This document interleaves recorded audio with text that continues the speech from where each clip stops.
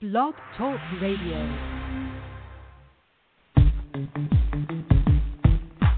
So it's faith-based. So you're involved with faiththeism, not atheism, right? It was that you saying that, a lot of Christians, they maybe text or they maybe email you, and, they was pretty much scared of you. And I said, oh, okay, a challenge, okay. No, I believe the Bible. I don't believe the Bible saying that slavery is okay because it gives instructions about how to handle slavery. Andrew, that's faith. You just said you accept evolutionary theory. So that's faith. You got faith in a theory. By any chance, are you gay? What do you think about Battletoads? Hello, everyone. Hello. Thank you so much for joining me here again on the Atheist Roundtable. This is supposed to be a weekly show. It's not been a weekly show in forever. It's going to be a weekly show again. I want to promise you. It sounds like I'm Trump that's promising you, but really, one of these days, it's going to be weekly again, just as soon as things settle down, I suppose. My name is Andrew Garver. I'm your host here on the Atheist Roundtable, a show about atheism and agnosticism, belief and non-belief, and a whole bunch of other things that are just going to flow into my stream of consciousness in the next 30 or so minutes here on Blog Talk Radio. This show goes live when it's live at 11 p.m. on Sunday evenings, and if you ever want to call in to be part of the show, then you call 347-838-8342. That's the number to call when the show is live. If you are a normal person and you're not awake at 11 o'clock p.m. Eastern Time on a Sunday evening, then you can always call and leave me a voicemail at 765-280-3066. That's the voicemail line number for the Atheist Roundtable. Nobody answers that line, but you can call and you can say something to me. If maybe I'll play it on the show. I probably will play it on the show unless you tell me that you don't want me to play it on the show. Then I would definitely not play it on the show. Last time when I was on the air, I got to talk a little bit about the evidence that people bring to the table when we talk about whether or not a God exists or not. We got to talk a little bit about the kind of evidence that I would expect to see if it was going to convince me that a God exists. And we kind of talk a little bit about the kinds of reasons why I don't find those arguments, that evidence, or any of those things to be convincing that a God does exist. The important thing here, I think, is that the evidence does not convince me. You can bring whatever evidence you want. Believe me, I will consider it. I will be far more impressed if it's not evidence that I haven't seen like 100 times before, right? Like if it's the first time that I ever heard an argument, it's the first time I ever saw something. If you bring something new to the table, that's going to be far more impressive than the same old thing. Again, if we're talking about if God can make a rock so big he can't lift it, and you want to tell me that that's a nonsense answer because why would God ever want to do that? Look, why would I ever want to shove my pinky toe in my ear, right? I don't know why I want to do it, but it's possible to well, okay, it's not possible with my physique. It's possible for some people to show. It might not be actually physical. But the point is that even if it's not possible, and it's not, or even if it's not a thing that someone would be likely to do, you still should be able to do whatever you want with your toe in your ear or whatever. Yeah, that made perfect sense. Shut up. I'm going somewhere with this. It's not a nonsensical question, and calling it a nonsensical question isn't going to convince me that suddenly it's a God. So suddenly it's a God who totally can create a rock or can't create a rock, and it's just fine. Has no bearing on the question of omnipotence, which is at the root of that question. Look, what I want to talk about tonight is why, or what it would take to convince me that a God does exist. I touched on it a little bit last time. I need something that I could grip, something I could hold on to, sink my teeth into, something that could be verified outside of myself and outside of you too, right? I can't just rely on your own experiences, your own testimony, your own life experience. I need something better than that. I've had a life. I've had lots of experiences. And what those life experiences have taught me is that God is not real, that there isn't a convincing argument that God does exist. I don't know what it would sound like. I don't know what this stuff would be. I'll bet you that an omnipotent, all-knowing God would know and would be able to bring that kind of thing to me. Different levels of evidence then would convince me of different kinds of God, right?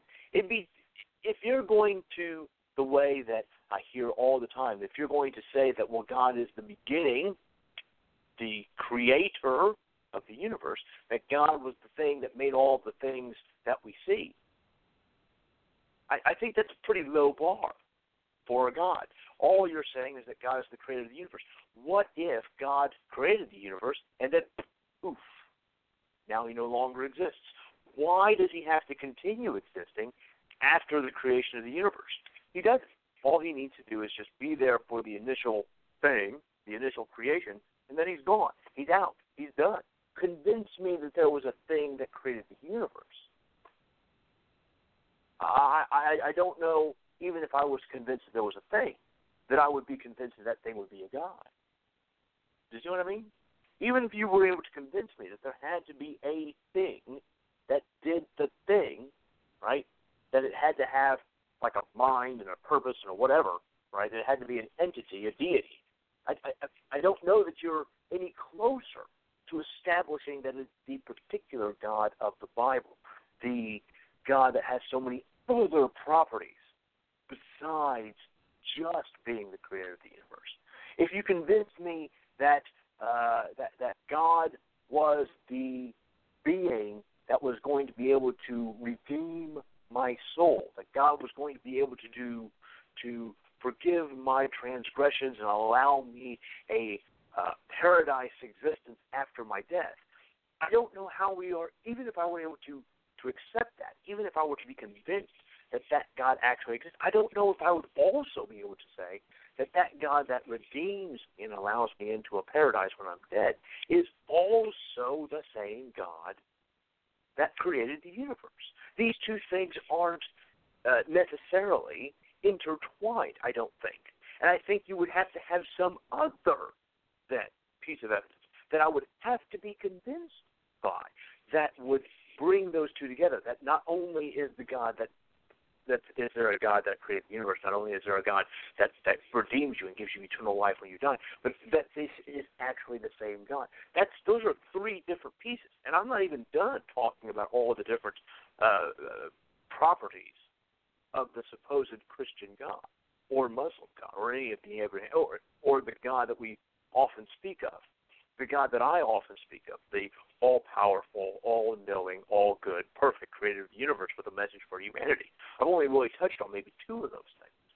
I've got a whole bunch of other things to go through, and then I've got to have something else to bring all those things back together in order to convince me that this particular God, this very specific God, is the one that actually exists. That takes a lot of convincing, right? I mean, I'm just saying that takes a lot of convincing. And to be fair, what I want to say is that I absolutely convinced that God actually 100% did exist. I used to be the guy who knew for a fact that this guy existed, right? And then, and so what I want to talk about a little bit is, I went from being totally convinced that this God was real to being totally convinced that this God was not real. And what happened? What was the thing? What was the change? The change was that I really looked at the reasons people gave for why they believed that this God was real. Things beyond we just believe it. For so long, when I was a believer, for so long, it was simply a statement. It was a statement that we repeated over and over in church. I was a Catholic, and so we recited the Nicene Creed in every Mass. I believe in God, creator of the universe. There was a whole bunch of other things. I don't remember the Nicene Creed now. We believe in God, the Father Almighty, creator of heaven and earth, and in Jesus Christ. Okay, the Nicene Creed. This is a statement. But in none of it, and it's supposed to be a declaration of faith. When you recite the Nicene Creed in Mass, when you say it out loud, it's supposed to be a declaration. And maybe it is, but it certainly isn't a justification, right? It certainly isn't the reason why you believe it. It's just what you believe. Peel back just one layer of this onion to try to get to why you believe it, and suddenly the whole thing just starts to fall apart. You know the kinds of apologetics that you get. There has to be a prime mover, an uncaused cause. There has to be the earth is so perfectly designed for life. How could we exist here if it wasn't so perfectly designed for humans? We all seem to have a sense of morality. How could we have a sense of morality if it was not put there by the hand of God? These are the arguments we get, right? And at first glance, these arguments are good enough, right?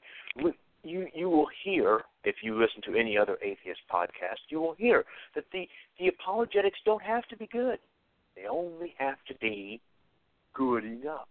Apologetics aren't meant for the non-believer. Apologetics are meant for the believer. These are arguments that are designed to appeal to people who are convinced, who don't know if they should be convinced, and to only convince them that they are still convinced. Does that make sense? We don't have to convince you that your beliefs are true. We only have to convince you that you're already convinced that your beliefs are true. Still with me? I don't have to prove anything to you. I simply have to say something that's going to so neatly fall into your already pre-established narrative that it seems like I've justified your belief, even if I haven't actually. Think about how well this apologetic strategy works. Okay, every believer, I totally believe that every believer at some point has some kind of crisis of faith, and I absolutely believe that most people have a passing glance over all of these apologetic things, right? And most people then accept them as being convinced that they are still convinced. Yes? With me? Nobody who takes a hard, serious look at the uncaused cause argument remains a believer. At least not for the reason that they think there needs to be an uncaused cause, right? Nobody takes Pascal's wager and makes it the reason that they believe something. Nobody does that. But what they do is they use Pascal's wager as an excuse to convince themselves that they are still convinced that this God exists. Think of how all we need to do is convince you you're still convinced. And then these apologetics actually do something, that they do the thing that they are meant to do. Think of how this relates to what we saw this past election cycle. I don't need to convince you of something. I only need to convince you that you were already convinced of something. Think of how this played into our political landscape. I don't have to present you with something that's actually convincing. I only have to present you with something that can convince you that you were already convinced. That's what happened. That's what apologetics does. That's the tactic that we see. Nobody remains a believer because of these apologetic things. They are, in fact, not convincing. They're not. No one becomes a Christian because of these arguments. People only remain Christian because of these arguments. People are only convinced that they are already convinced. That's what I'm trying to say. I can't think of a better way to say it. That's why I keep saying the same thing over and over, because I'm hoping that my point gets clearer as I elaborate more. I have a confession to make on tonight's show. I have a confession to make. It's been well over a year since I last aired a conversation between myself and the person who answers the phone when you call gospel billboards.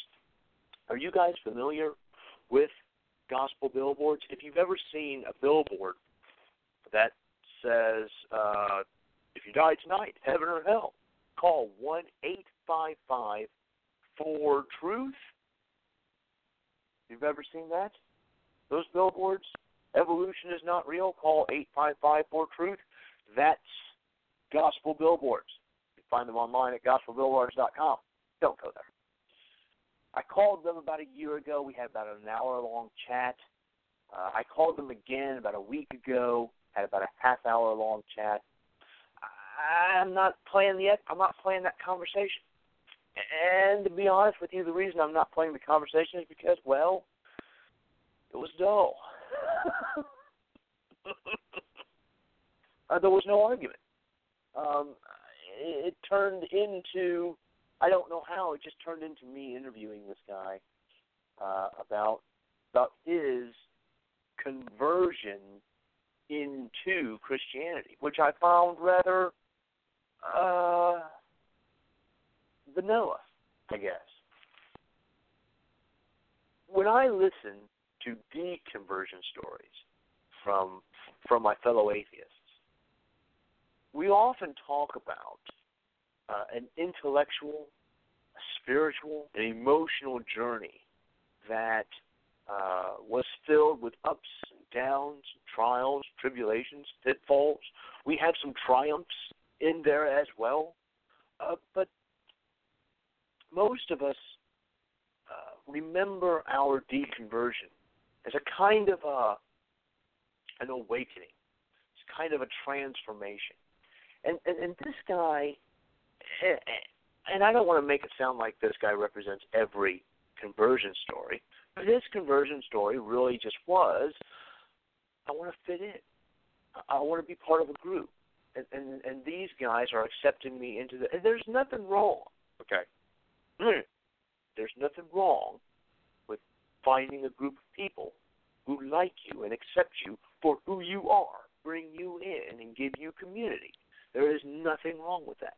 Nothing wrong with that at all. And there's nothing wrong with doing that amongst a group of Christians either.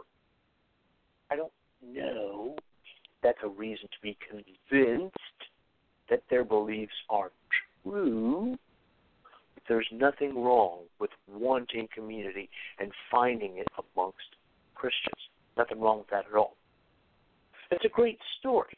It's a good story. And it has a happy ending, right? With a guy who finds his place in the world through a community of people who accept him for who he is. That's a good story.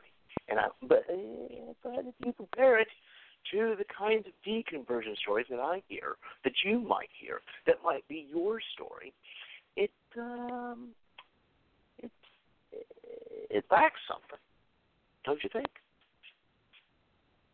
It lacks that sense of loss that we all had when we moved from belief to non-belief. It lacks that time of mourning when we realized that all those prayers, all that time trying to connect to a God, all that time thinking about how we wanted to dedicate our lives to what Jesus wanted for us, all that time was just talking to ourselves. It was a time of mourning for the loss, of hoping for a new life after this one. It was a time of mourning for all the things that we were promised as believers, as we realized finally, slowly, that those things just weren't real. There was that kind of thing missing from the story. There was the kind of thing that when atheists realize that they are also humanists, when they realize that we, humans, and the other humans around us, are all the people that we have to rely on, that this community that we've found is one of the most important things we could possibly find, that the connection that we have with other humans is so precious and so fleeting. That kind of discovery seemed to be missing from my friend's conversion story. And maybe he just wasn't focusing on that. Maybe that is a part of his story that he simply just didn't share with me in the short half-hour time that we had to talk about it. But I did note that that was missing from the story, and that it doesn't seem to be missing from so many of our deconversion stories. This period of mourning, this period of discovery, self-discovery that we have when we go through these trials. I found that telling. And again, there is nothing wrong with being a Paul accepts you, who you are, and doesn't judge you. There's nothing wrong with that. And if those people were Christians, there's nothing wrong with that.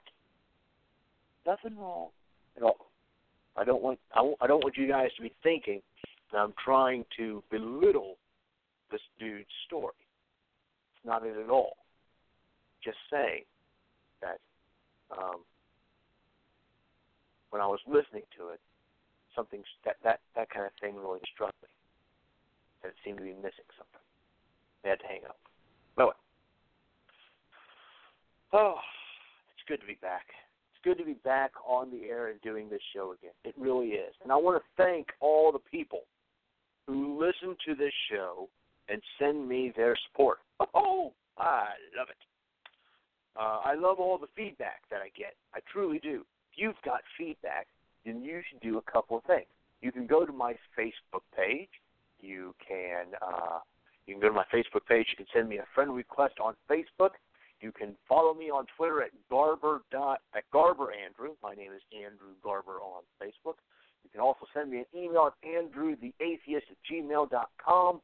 You can send a voice message to